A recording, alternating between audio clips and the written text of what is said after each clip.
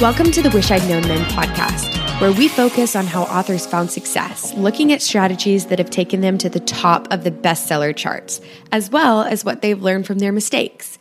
Because being an indie author is more than knowing the latest marketing trend. It's about being innovative and creative and learning from your mistakes. Your co-hosts, Jamie Albright and Sarah Rosette, couldn't be more different. In fact, they're a study in contrasts. However, despite all of their differences, they agree that sharing what they wish they'd known, both the good and the bad, is the key to moving forward. Let's get to the show. Welcome to the Wish I'd Known Then podcast. I'm Sarah Rosette. And I'm Jamie Albright. And today we have, drumroll, David Gaughran. Yay! I love David. He's just a fun guy. Yeah. But more than that, he's a super smart guy. And we talk about his publishing journey and things he's learned. We talk about some email stuff. And yeah, he's just a smart guy. I mean, really, between if he and Chris Fox told me to run around the neighborhood naked with a live chicken over my head, I'd do it because they know what they're talking about. They do know what they're talking about. I wouldn't do that, though, even if they told me to. That's the difference between you and me. That's true. We are a study in contrast. That's right. So, yeah, but David has tons of good information, and he's got a great accent. I just love to listen to him talk. So It was a good interview. And so what's been going on with you? Oh, well, I have been writing, so that's good. I've gotten back in, and things are going well. I'm kind of just going slow and giving myself, again, a little bit of grace and not freaking out. When things get hard or when I feel like I'm a little distracted, I try to push through a little bit and see if I can do it without making myself panic or something. And it seems to be working. Yeah. So that's great. Yeah, I'm pretty happy. What about you? You've got a lot going on. Yeah, I am doing nothing right now. No writing. You've got a lot going on. I do. We're actually recording this a little bit early because I'm leaving in just a couple of days to go to the London Book Fair. So I'm doing all the last minute packing, figuring out where I'm going to take, where I'm going to go, coordinating stuff. And so zero writing is getting done, and that's okay. I will pick it back up when I get back. But as long as the coronavirus doesn't shut everything down, that's the plan. Yeah, it's crazy. My husband's supposed to go to Boston to a giant food show that his company puts on, and I don't even know. Maybe because not. It's a lot of seafood and stuff, and so much of that comes from East Asia. I mean, China and East Asia. That I don't know. They sent out a handbook or a memo strictly forbidding handshaking and even standing too close, so many feet, of people. So So I've heard the new thing now is the elbow bump. Have you heard that? No, I haven't. Instead of shaking hands or hugging, you do the fist bump or the elbow bump. So I'll let you know if that was the case. That is hilarious. Well, me, I made the mistake of watching Pandemic about 2 weeks ago, and so I'm in my bunker. We went to. It's not funny. I mean, I'm not making light of the fact that there are people really sick and there are people that died, but it's just it's crazy. Just good, probably for your mental health. No, not at all. No, we went to Costco just earlier this morning, and their baskets are full of water, and I just thought, is this because of the virus thing? Are they worried about water? Yeah. So we bought all our normal stuff, but we didn't go out of there with 2 baskets full of water. No. There is and we can put the link in the show notes, but there is a great podcast that I just listened to. It's called The Daily, and it's on the coronavirus, and it's not an alarmist or panicky kind of thing. It's just pretty level-headed stuff, and so we can put that in the show notes if you want, because it was really good. It's only 23 minutes, so I think that'd be great. I love non-alarmist stuff. Yeah, it's not alarmist, but it is. It's good information, and it's kind of reasonable, but precautions to take, maybe. Yeah. preparedness. Yeah. Kind of stuff. Yeah. Well, the only other bit of news I have is I was on Nathan Van Koop's podcast, Book Faces Live. So that was a lot of fun. And we talked about writing a series and a lot of mystery stuff, a lot about mysteries. And he had just seen Knives Out. So we talked about that. And that was a lot of fun. So I'll put a link to that because his podcast it's on Facebook and you can watch it there, but he also has it as a podcast that you can just download and listen to. So we'll put a link to that. That'd be great. Yeah. All right. Well, let's get on with the show. Sounds good. All right. David Gaughran was born in Ireland, but now lives in a quaint little fishing village in Portugal, although this hasn't increased the amount of time he spends outside the house. He writes historical fiction and science fiction under another name, has helped thousands of authors publish their work through workshops, his blog, and writer's books, including Let's Get Digital, Strangers to Superfans, BookBub Ads Expert, and Amazon Decoded. He's also created giant marketing campaigns for some of the biggest self-publishers on the planet. Visit davidgaughran.com to get yourself a free book. Hey, David. Hello, how are you doing? And welcome everyone to a 6-hour special of this podcast where we go through all the mistakes that I've made in my career. We'll have to trim a few to fit it in the 6 hours. We could all do multiple part episodes, but we'll just hit the high points this time. But anyway, so we're so excited to have you here. So tell us a little bit about yourself and how you got into writing. Well, I'm Irish, but I'm actually living in Portugal at the moment. And how did I get into writing? I think all Irish people naturally are storytellers. I think it's kind of, it's deep in our DNA. I think, historically our culture was kind of suppressed and we had this very strong oral tradition to kind of preserve all our stories and histories and things like that. And so everyone in the country is a storyteller. You get into a taxi with an Irish taxi driver, or you walk into a shop, and even the way we greet each other, we don't say, "How are you doing?" We say, "What's the story?" And we actually expect a story in response, rather than a monosyllabic answer or something. So I think a lot of us then progressed to actually writing the things down. I remember there was some Irish author once who said that Ireland's a nation of 4 million writers and 3 literary agents. So, which probably isn't that far from the truth. I think everyone in Ireland probably fancies the idea of writing a book at some point. And then probably a lot of people will have a stab at it. But most people won't actually end up finishing the book or trying to get it out there. They fall by the wayside. But I think, everyone in Ireland loves telling stories. I think, conversation in Ireland, especially in the pub, it's almost like a combat sport with everyone constantly trying to outdo each other with one-liners. So you kind of get sharpened by that as you grow up. That sounds like my family. Yeah. So, what genres do you write? Because you write fiction and nonfiction, correct? Yeah. Well, you're diving straight into one of the first mistakes that I made, because like the first 4 things that I released, I think the first thing I released was like a very kind of literary short story, and the second thing was straight up science fiction. Third thing was non-fiction. Fourth thing was historical fiction, and then the fifth was arguably action adventure rather than historical fiction. So yeah, I was all over the map, and I still kind of am. I'm just getting a bit more organized now. So I've essentially, my big project this year, which I finally started doing after talking about it for a couple of years, is I'm splitting myself into 3 names this year: one for historical fiction, one for non-fiction, and one for science fiction. Oh, really? Yeah, that's a big undertaking.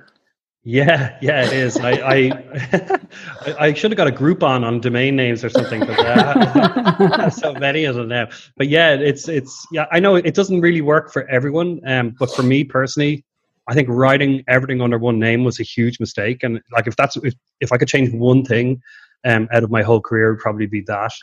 So I finally, 8 years later, owning up to the mistake and actually doing something about it. That's great. So now you've told us about your mistake, but tell us about your first big success. Yeah, first big success was completely accidental. It was Let's Get Digital, which was a book for authors about how to self-publish. And I didn't even mean to properly publish it. I was writing a blog about how to find editors and cover designers and all the little things that we have to do to get our books out there. And one of my readers asked me to put it together in a PDF so he could download it and print it out while he was following the steps himself. And when I started compiling that, I realized I was actually writing a book, so I should do it properly. So then I actually, fleshed it out and wrote a proper book. And I was really surprised to see I think, quite frankly, a lot of it was luck. I was in the right place at the right time. There wasn't a huge amount of resources out there at that time for authors who wanted to publish their own books. Now there's, hundreds of books and blogs and courses and everything out there. But back then there was very little. And I got very lucky in that I think Joe Conrath mentioned me on his blog. And then at the time there was a very influential website called Pixel of Ink, which I think is still going. But at the time it was like the BookBub of its time. Mm-hmm. That and eReader News Today were the two biggest sites for getting your books into the charts. And they gave it a hugely glowing review, which was a lovely surprise. And all that, the book just took off after that and started selling more. And this is back when you didn't have to advertise or anything like that. And the book just took on a life of its own. Every month it was just selling more and more and more. And, you kind of think something like that's going to go on forever, which sadly it doesn't. But it was nice while it lasted, for sure. Yeah, that is great. You're actually the second person today I've heard talk about Pixel of Ink that kind of catapulted them into, notoriety. I hadn't heard of them because I came in after that. But well, the market back in 2011 was so much smaller. Like, so fewer readers had, Kindles, and it didn't take, I think these days, if you're coming from a cold start, you might need to sell 1,000 books or something to hit the top 100 on Amazon. But back then it was, a lot less than that. I don't know, 100 or 200 sales or something like that. Mm-hmm. So like a nice mid-sized blog mentioning your book could have that power back then. Now, of course, you would need, 10 or 20 such mentions and probably a few ads as well to have that kind of impact. But back then, a surprise review somewhere could just throw your book into the charts. You'd wake up one day and you'd see your book in the charts and you'd try and desperately figure out what happened and who you need to send a muffin basket to, Back in the good old days. Yeah. So, so you kind of sort of became an accidental nonfiction writer. It sounds like you sort of fell into that. Very much so. Yeah. Yeah. Yeah. It was actually, if I'm brutally honest with it about it, like, if I was ever standing up giving one of these Oscar speeches, when they stand up and they say, look, I'd like to thank all the people that believed in me. Well, the honest truth is nobody believed in me. I didn't even believe in me myself. The only reason I had any kind of success is that I'm actually 99% powered by spite. And I remember somebody saying, well, there was two people. There was one person said I'd never make it as a writer, and that really annoyed me, and I wanted to prove him wrong. And the other person said that I was arguing with somewhere, said that, a self-publisher without a backlist or an audience from traditional publishing could never make it in self-publishing. And so those two people basically are the most responsible for any success that I've had in my life. So I'd like to thank them very, very much. So you should dedicate a book to them. Yeah, I should. Yeah. I actually did that for my high school English teacher. I dedicated a book to her, and I didn't put her name in there. I said, but to my high school English teacher who didn't think I could write, and to my college English professor who thought I could. So it was like, the two. And which was more motivating for you? Actually, it was the English professor. So it's interesting, like for me, it wasn't, I needed that encouragement, but it sounds like you thrive on. Yeah, no, I'm a very contrary person. So like all I need now is someone is to say that I'll never make the New York Times bestseller list, and then you can start the countdown clock. There you go. That's awesome. Well, so switching back sort of to writing and craft. So is there anything that you wish you had known about writing and craft when you got started? Yeah, I've had to unlearn a lot of stuff, a lot of stupid assumptions that I had coming into my career. Certainly the biggest one, just in terms of basic craft stuff, was I would have valued the skill of writing a pretty sentence much more than constructing a satisfying story. And worse than that, I used to assume that, storytelling was the easy part and writing a pretty sentence was the hard part. And so that's where I focused all my energies. And I was completely 100% wrong about that. Anybody can learn to write a pretty sentence. Constructing a story, especially one that's, going to resonate widely with a lot of people, that is the biggest challenge of all. And I think you can spend your whole life trying to master that skill, and you'll probably never fully do it. There's always some new aspect of storytelling to learn. Yeah. And readers value, of course, especially, outside of literary fiction, but even in literary fiction, I think as well, like readers value a story more than simply a pretty sentence. And you can have 100,000 words of the prettiest sentences that have ever been written, and it'll be unreadable unless it's, crafted into an actual story that resonates with people emotionally and has a certain arc and all those things that we try and do. Yeah. That's a very big mistake to make. Yeah, well, it's so true, though. And a lot of times I'll get readers that will say, oh, I love this. And it's just a sentence. It's not my pretty sentence. Nobody even talks about that. It's just a sentence that meant something to them. So yeah, it's a lot. Yeah, it's the one that gave them the feels. So if you go and look at again outside of literary fiction, which is kind of its own thing. If you in genre fiction, if you go to like a book that is selling like crazy, and if you look at the highlights on Kindle, they're always really interesting because they aren't like the necessarily the best sentences you can think of, and you might be wondering like why the hell is this sentence highlighted so much? But then you go to the actual book, or if you read the actual book, it's just at the moment when there's a big character reveal or a breakup scene or something emotionally important usually in the story, and so that's what readers value most. And I think a lot of people make the mistake that I made, that sometimes you might look at a book that's selling well. Like everyone has their author they love to hate, the one that the success that they sneer at or whatever.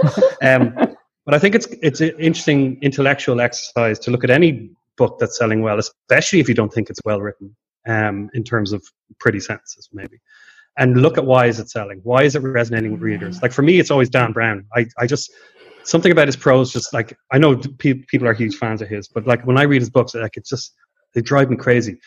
But I read them really fast. I can't put them down. Like there's something in there. It's like there's some like crack in the glue or something. I just can't. There's this adhesive in there. Like there's this propulsion, and I think it's useful breaking that down and trying to get some of that inside your own work. Yeah, I agree. For a romance, it's 50 Shades and Twilight.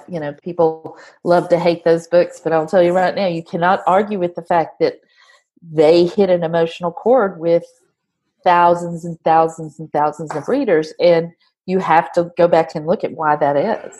I think exactly, and maybe it's a sign if you can't see that straight away. Maybe it's a sign that you're sometimes focusing on the wrong things. And like I certainly was. I was being dismissive of his powers of description. Like all the sentences are like the tall man walked into the long room, but I was focusing on the wrong things. Like his. And if I'm brutally honest, his pacing is amazing. He's one of the best pacing like out there, and the kind of intrigue and the cogs within cogs that he constructs, and different things like that I wasn't valuing enough. And then when I start to value that stuff more, then my own writing becomes stronger. I think that's awesome. So, what do you wish you'd known about marketing when you first started marketing? Because initially you didn't have to, but. Yeah, you did, but it was a different kind of marketing. Maybe these days you need so much more critical mass in terms of sales to hit the charts, and visibility in the stores is harder to get and harder to hold on to as well. It's kind of slippier, so you need a much more complicated marketing plan with different aspects to it. The funny thing is, because I was pretty slow to jump on the ad train, Facebook ads and all this, and I kind of ignored them when they first started coming up, because and this is a particularly unforgivable mistake to make, but you don't get to choose your mistakes, unfortunately. But sadly, no. But I might have chosen a different one. But because I used to work in marketing and digital advertising in particular. I used to work for when it was called Google AdWords, and we used to see all sorts of people and publishers trying to sell books with Google AdWords, and it never really worked. Nobody could really get it to work. I think partly because they were just little text ads without the book cover, and it's hard to sell a book without the book cover. That's really the primary sales device for any book. So when Facebook ads started, I just made the assumption that they're not going to work to sell books. It's a waste of time and energy and money, and I just ignored it. I made a number of critical assumptions that were completely false. So even though I had the skill set and the experience, I completely ignored ads and missed something that could have given me a real edge around that. And that was around the time when I had a lull in my own production of work, and so then my own sales were kind of falling. So it would have been the perfect tonic at the time to actually jump on that trend, but I just ignored it, and that was a huge mistake. It's good to know. Yeah, and I think that's a lot of writers do that, because we love the writing part, and the marketing part often seems like a distraction. But if you can get them both working together, it's so much better. Yeah, I think it's just good to always question your assumptions. Like I was making a huge assumption there that Facebook ads work the same as Google ads, and one thing I've learned after, now learning how to use Facebook ads and BookBub ads and other platforms, that they're all very, very different. And if you, it can be really dangerous and expensive mistake to make those assumptions that they will carry from one platform or one marketing strategy into another. Yeah, that's exactly true. Yeah. Well, we were going to ask you what assumptions did you make, but you kind of just talked about it. So, so we'll just go into the next question. So, what do you look back on and think that wasn't a good use of my time?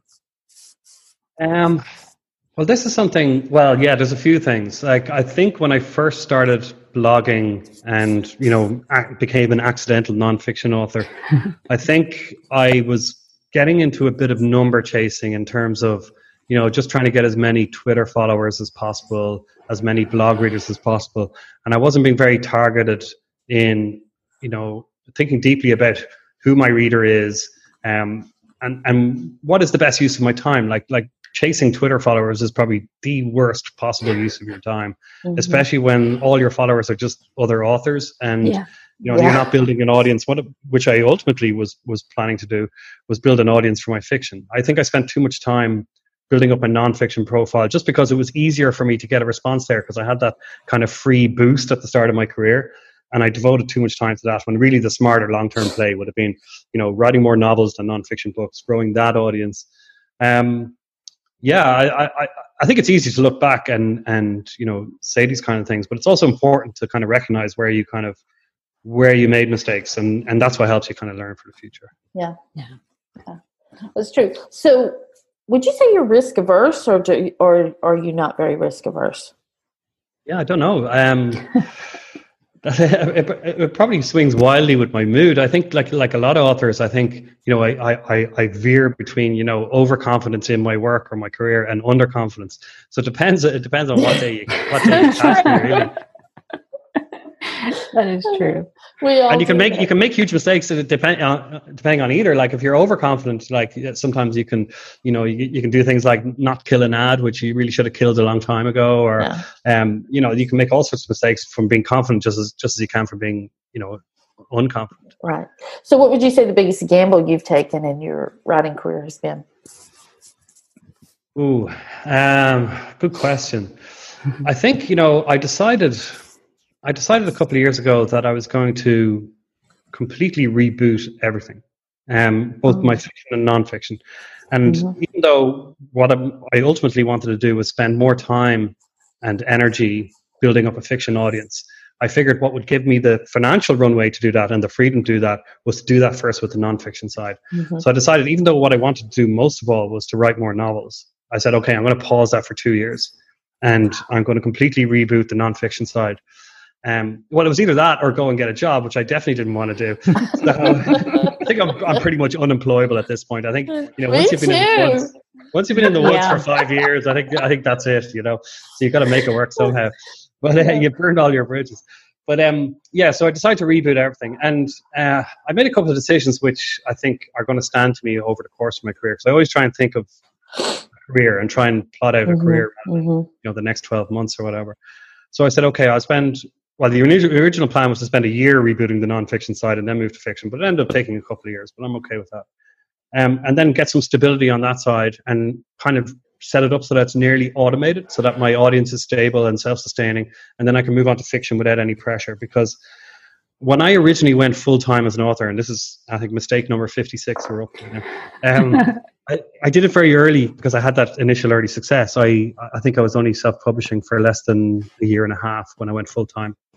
And I just moved to London, which is, pretty expensive place to live. And I took on a little Nixer on the side. I think I was doing some copywriting work for a tech company. And I think I finished my last gig with them in December 2012. And I said, okay, do you know what? I'm going to make the leap now. It's just perfect. Like, I finished up my last contract. I don't really feel like going hustling for another one. I'll just go now. I'll go full time. And it was too early. I didn't build up, 3 months or 6 months of savings like you're supposed to do. And no kind of padding. I had nothing. Like, I was looking at the trend lines of sales, and I was like, yeah, this, if current trends continue, I'll be in a yacht by summertime. And so be in Portugal. Yeah. Yeah, it only took 8 more years. But I was thinking, yeah, like this is all looking good. Let's just take the leap. And I really should have waited 3 months or 6 months, because I was thinking, okay, if this is what I'm producing, work wise, with working on publishing and writing with half of my time, how much can I do when I'm not working? I can easily double this, but it doesn't work like that. And even psychologically, it doesn't. No, it doesn't. And like, I totally froze up production, ground to a halt. The pressure of having book sales has been the only thing that's going to put food on the table. And I've heard this happen to other writers. I didn't talk about it to anyone at the time because I thought there was just something wrong with me. But I've heard this happen to a lot of people. They go full time, and then the pressure is on, and then they freeze up. It's not just a sideline gig anymore. It's your full-time gig, and now you're like, oh no, what am I going to do now? And if you have one bad day or one bad writing session, then it can just snowball in your head. And that's what happened. I ended up working less, writing less. And yeah, I really should have waited like 3 months or 6 months before doing that. Yeah. I think that's really common, though. I think that's really common, and people just haven't talked about it. Yeah, and I think it happens a lot. I've only started talking about this to people in the last last year or so, and I'm amazed the amount of people that have said the same thing. Yeah. Because nobody really does talk about it. You're supposed to, once you've gone full time, that's it. You're on the success train now, right. And then everything is everything's roses and rainbows, and it's all wonderful. Yeah. and sure, like when people were giving out that advice, older hands were saying, do have a nest egg. Make sure you got all your bills covered for the next whatever amount of months before you do it. I was just like, who's going to listen to them? They don't know what they're talking about. Like, let's just. They don't know me. Yeah, but because no one talked about that actual psychological side of it. I was like, okay, if it's just about money, okay, fine. If I have to go out there and take another copywriting gig or something, I can do that. But it's about more than the money. There's a psychological shift as well that's sometimes difficult to handle. Right. Yeah. When I came home, I was like, got to write. I've got to write. This is my job. I've got to write. And 3 months later, I've told the story. I was sprawled in the living room floor watching the ceiling fan rotate, telling my story to my dog, thinking, I got to get out of here. Like, I was so depressed because it was just tons of pressure, and I felt like I wasn't really accomplishing anything. But so it's the exact same thing. Yeah. Yeah, no, sometimes our brains are our own worst enemy. But because I went through that experience, then I was able to learn from it a little bit. So like when I spent a few years living in Prague where, expenses were low and even though sales took a bit of a dip because I'd stopped kind of releasing at the same pace. And then I had a couple of launches that I screwed up in a couple of different ways we might get to in a minute. But if we don't run out of time to cover all of my mistakes. But yeah, so and then we moved to Dublin, which is again I think it's like the cost of living is 3 or 4 times what it is in the Czech Republic. And I was like, okay, sales are a bit low at the moment. Should I take a job here? And I kind of looked, will I take a job? Will I take a sideline gig? Will I do some kind of hustle on the side? And then I was like, no, let's just reboot everything and get this working for me properly, because I should just be working for myself. I shouldn't be working for anyone else. No, I won't be satisfied if I went back to copywriting now or anything like that, even if someone would hire me. So then I just took a very strategic look at everything and how can I set this up to be more evergreen and not have things where I have to update them every 12 months or some kind of system. And switching my whole approach to email was probably the biggest thing that I did in terms of building a sustainable audience and one that stays with you and doesn't forget about you in case you go 6 months without releasing a book. Yeah. Well, let's talk about that a little bit, because you kind of totally changed your point of view about email, right? Because used to you'd only email when you had a new release. Yeah. And I think, and that's how I was, and I didn't want to bother people. So can you kind of talk about how your mindset changed on that? Yeah, well, I read a brilliant book called Newsletter Ninja by Tammy Labrecque, which some of you may have heard of, which was phenomenal. And I realized that I was doing absolutely everything wrong. Like, she had a list of all the don'ts, and I was like ticking every single one. Your picture was next to each one. Yeah, pretty much. But like it's bad enough to only email people. And I realized I think she might have said something like this in the book, that if you think you're doing somebody a favor by only emailing them when you have a new release, but really what you're doing is you're only contacting them when you want something from them. Because we think of a new release as a give. That's us giving something to our audience. We're giving them a new book, but it's not. It's an ask. We're asking them for money. Yeah.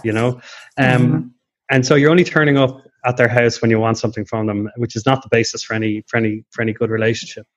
And combine that with someone who's slowed down production and slowed down releases, and then you get a huge problem. So this mailing list that I spent so much effort building up, I was killing it in a couple of different ways.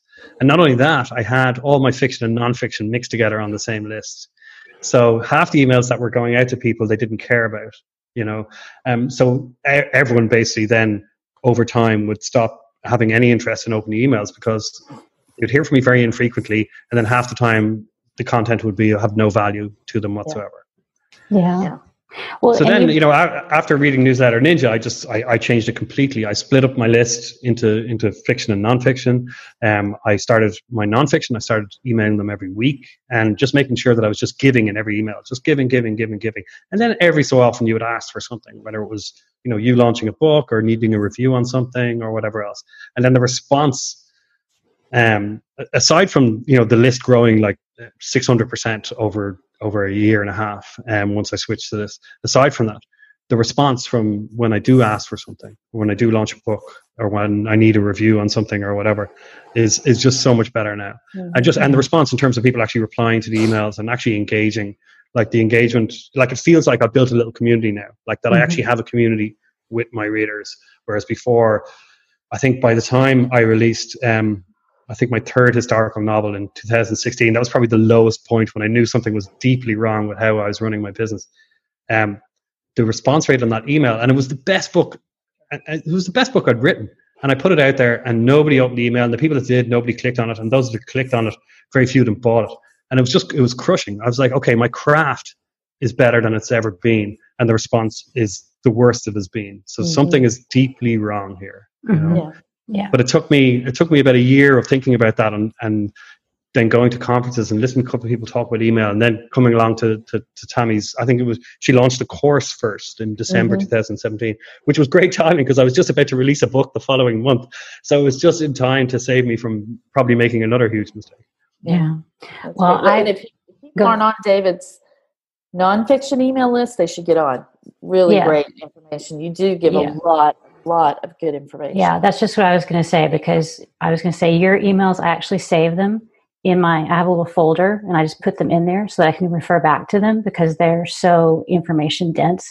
Yeah. And they're just excellent. So highly recommended. So that's quite a change. So for your mindset on email. So another one of our questions is, have you ever made a mistake that turned out to be a good thing? So, I mean, you kind of just described something, but if...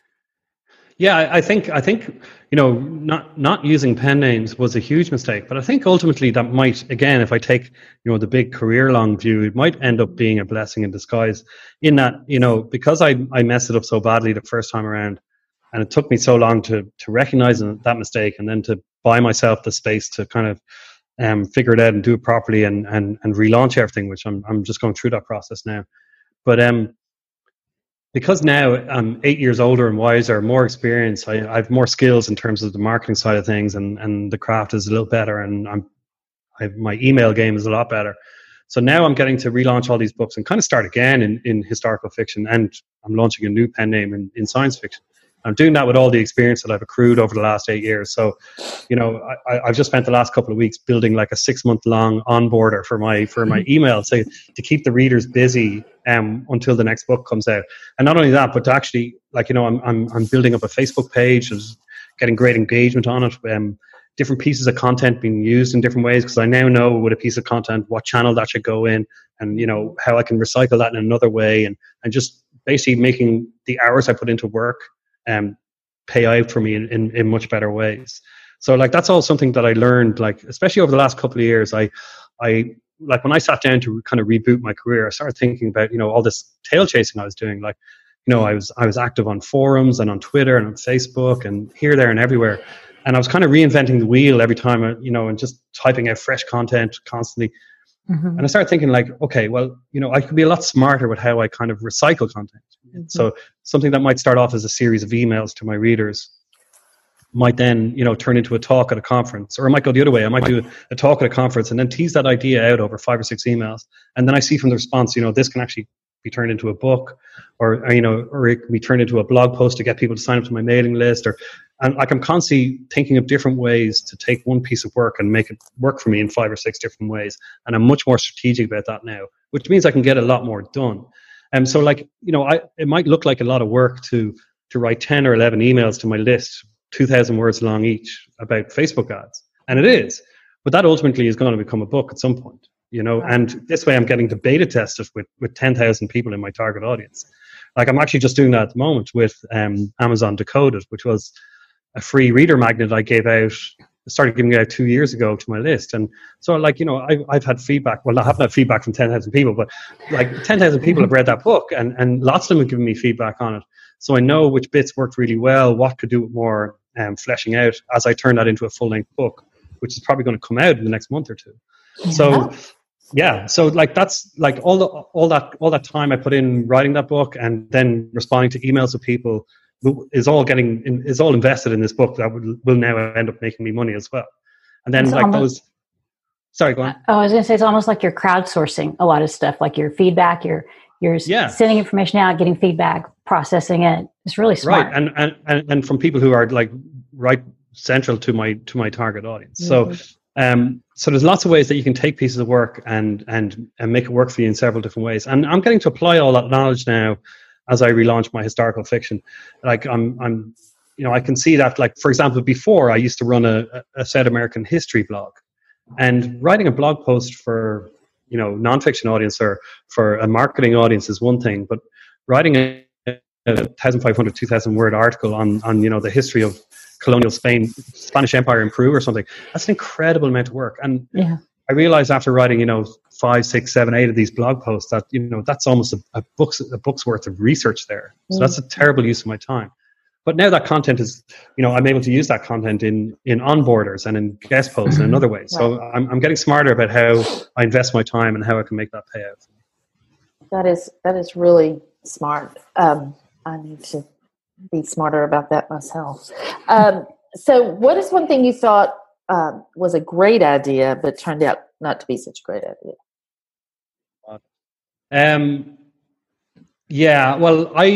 Well, this is another huge mistake. Was I prefer reading standalones, especially when it comes to historical fiction. Yeah, I prefer reading standalones. I like a big meaty book and just one and done and get the whole story from start to finish. So naturally, that's what I leaned towards writing when I started out. But it's such a huge mistake. It's so much easier to sell a series, to market a series. Readers respond to them much more, and it's just much an easier way to make money. So it seemed like a good idea at the time to write the kind of book you want to read. Like that, I think that is generally good advice, but you also have to temper it a little bit with some realism when it comes to the marketplace. Right. And realistically speaking, it's very, very difficult, especially in genre fiction, to make a living writing just standalone books. And I think you have to meet the market halfway and be a little bit humble about that. And just accept that, and you know what, I actually, there's another false assumption I made. I just assumed I wouldn't enjoy it as much. I wouldn't enjoy writing a series as much because I didn't enjoy reading them as much. But actually the intellectual challenge of trying to write a series is another level again from writing a standalone, because you don't just have the arc and the story you're writing, of course, but then you have like a series arc. You have to think of all sorts of things like, what condition am I leaving my protagonist in at the end of this book, and how am I going to start again and have them face further challenges without it seeming like a retread.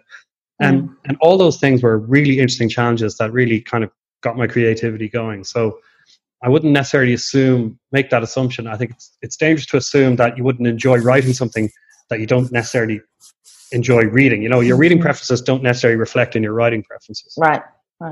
Yeah. That's great. Yeah. Great answer. I was going to say, the series thing. See, I come from mysteries. Almost every mystery is in a series, just because that's what readers expect. So I've just finished writing a nonfiction book about how to write a series, because that was like a whole new concept to me. So I kind of, because it's taken me a while to figure out that like some series, they have like the protagonist has a huge arc and there's a big change. And then other series like the Sherlock Holmes or, Jack Reacher, they're more flatline characters and they don't have a big change. So once I kind of figured all that out, I was like, oh, this is interesting. And it's like you can do a whole lot with a series that I didn't realize when I first started writing as well. I was like, there's so many options and variables you can play with. It's challenging, I think. So I think it's very cool. I was reading Libby Hawker's amazing book, the Take Off Your Pants, and like what one thing that really resonated with me in that is when she said, like, you know, a great character has a great flaw, and a great novel is when you take that character's flaw and you keep hitting them over the head with it repeatedly. And the resolution, you know, the big battle at the end doesn't have to be a battle per se, but it's a battle. It's usually an external obstacle that the hero is overcoming, but also the internal one, them addressing their own flaw, or, you know, coming to terms with it, or you know, fixing it in some way. And I was like, okay, so what do you do in book 2, right? You know, and then it came to me, you know, sometimes the answer is just so simple, you know, that you're wondering how you didn't think of it in the first place. It's like, well, a character can have more than one flaw, right? Yeah, right. You know? Yeah. So, or you play it out over the series, and you've got, you know, they think they've conquered it, but maybe they haven't, you know, and it comes back or it changes. Yeah, there's a lot. Or sometimes the solution causes another problem to arise. Problems, you know? There's a few different ways to tackle it, but it's fun once you start getting into that stuff. Yeah. Well, so what changes have you seen in your genre over the course of your career, either nonfiction or fiction, whichever you'd like to talk about? Historical fiction is probably the most obvious one, and I'm not entirely sure if this is a change in the genre per se, or me just actually noticing stuff for the first time. But because and this is not because I'm an idiot. Well, I am, but for other reasons. But I think there's a big difference between what historical fiction readers' taste in the UK and the US.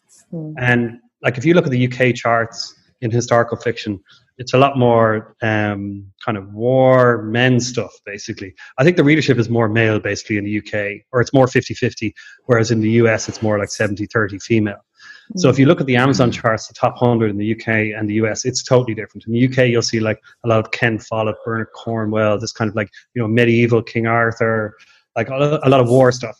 And if you look at the US charts, sometimes I think I clicked on the wrong chart. It's this women's fiction. No, honestly, like it is. It's like historical women's fiction with a historical setting, and a lot of it is basically like sad romance. If you want another word for it, you know, where they don't get together at the end, or someone gets cancer or something, but set in the 50s or in the 1890s or whatever. Yeah.